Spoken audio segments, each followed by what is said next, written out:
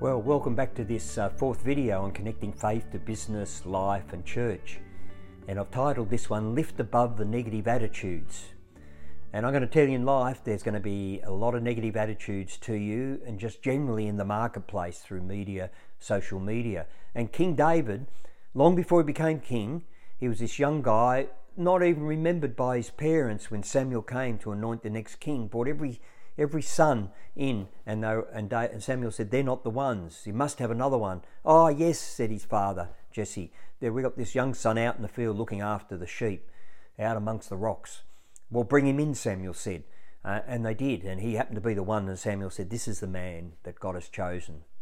And you know, David had to be lifted above, even in his own thinking. He never saw himself as a king, he never saw himself any greater than looking after the sheep. He enjoyed it. He wrote songs out there, wrote psalms out there.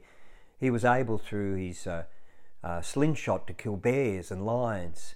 But what you need to understand, he was being prepared in those early years and through all those times, ready to become a great leader and warrior of the nation. And so David lifted above all the things that were trying to push him down or keep him down. And he was able to be lifted above those family who didn't see him as anything. King Saul, who never saw anything much of him or wanted him, because eventually King Saul saw him as a threat because he had known that he was anointed to be king over Saul one day. And King Saul wanted his own son to be that king, but that wasn't God's plan. So David was being prepared amongst the rocks in the field, what we would regard as difficult times. He was being prepared by a limited family who didn't see much potential in him. And maybe your family don't see much potential in you, but God does. He had to lift above the trying or the sabotaging by those above him, which in this case was King Saul, and in business and in life.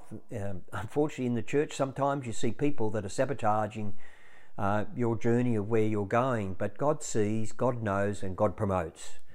And his whole background, in a sense, was against him. His youthfulness, he was young, and his inexperience, perceived inexperience by those above him, till eventually it came to the fore when he came out and was the only one who could kill Goliath, and he was the only one who eventually could unite a nation.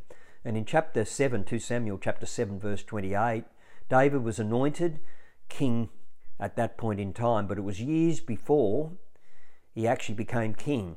Yet he was on the road to taking the throne.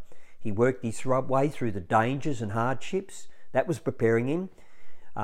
He expected God to show the way because he'd already been in relationship with him through writing songs about God and praise and worship songs. So he expected God to make the way. And although at times must have been overwhelming and discouraging because he was forgotten by his family, yet David kept God's promises to him on his journey to eventually becoming king. So don't allow the negative thinking, the complaining, or the blaming of God to get into your spirit. God's in control, and as much as the journey may not look like it's going anywhere for you, in the end, if we're obedient to God and know we're on the path that he's called us to be, and that's what we need to find out, then he's going to bring this to fruition, not in our timetable, but in his. David remembered and trusted God for his promises, and you can look at that in chapter 7, verse 28.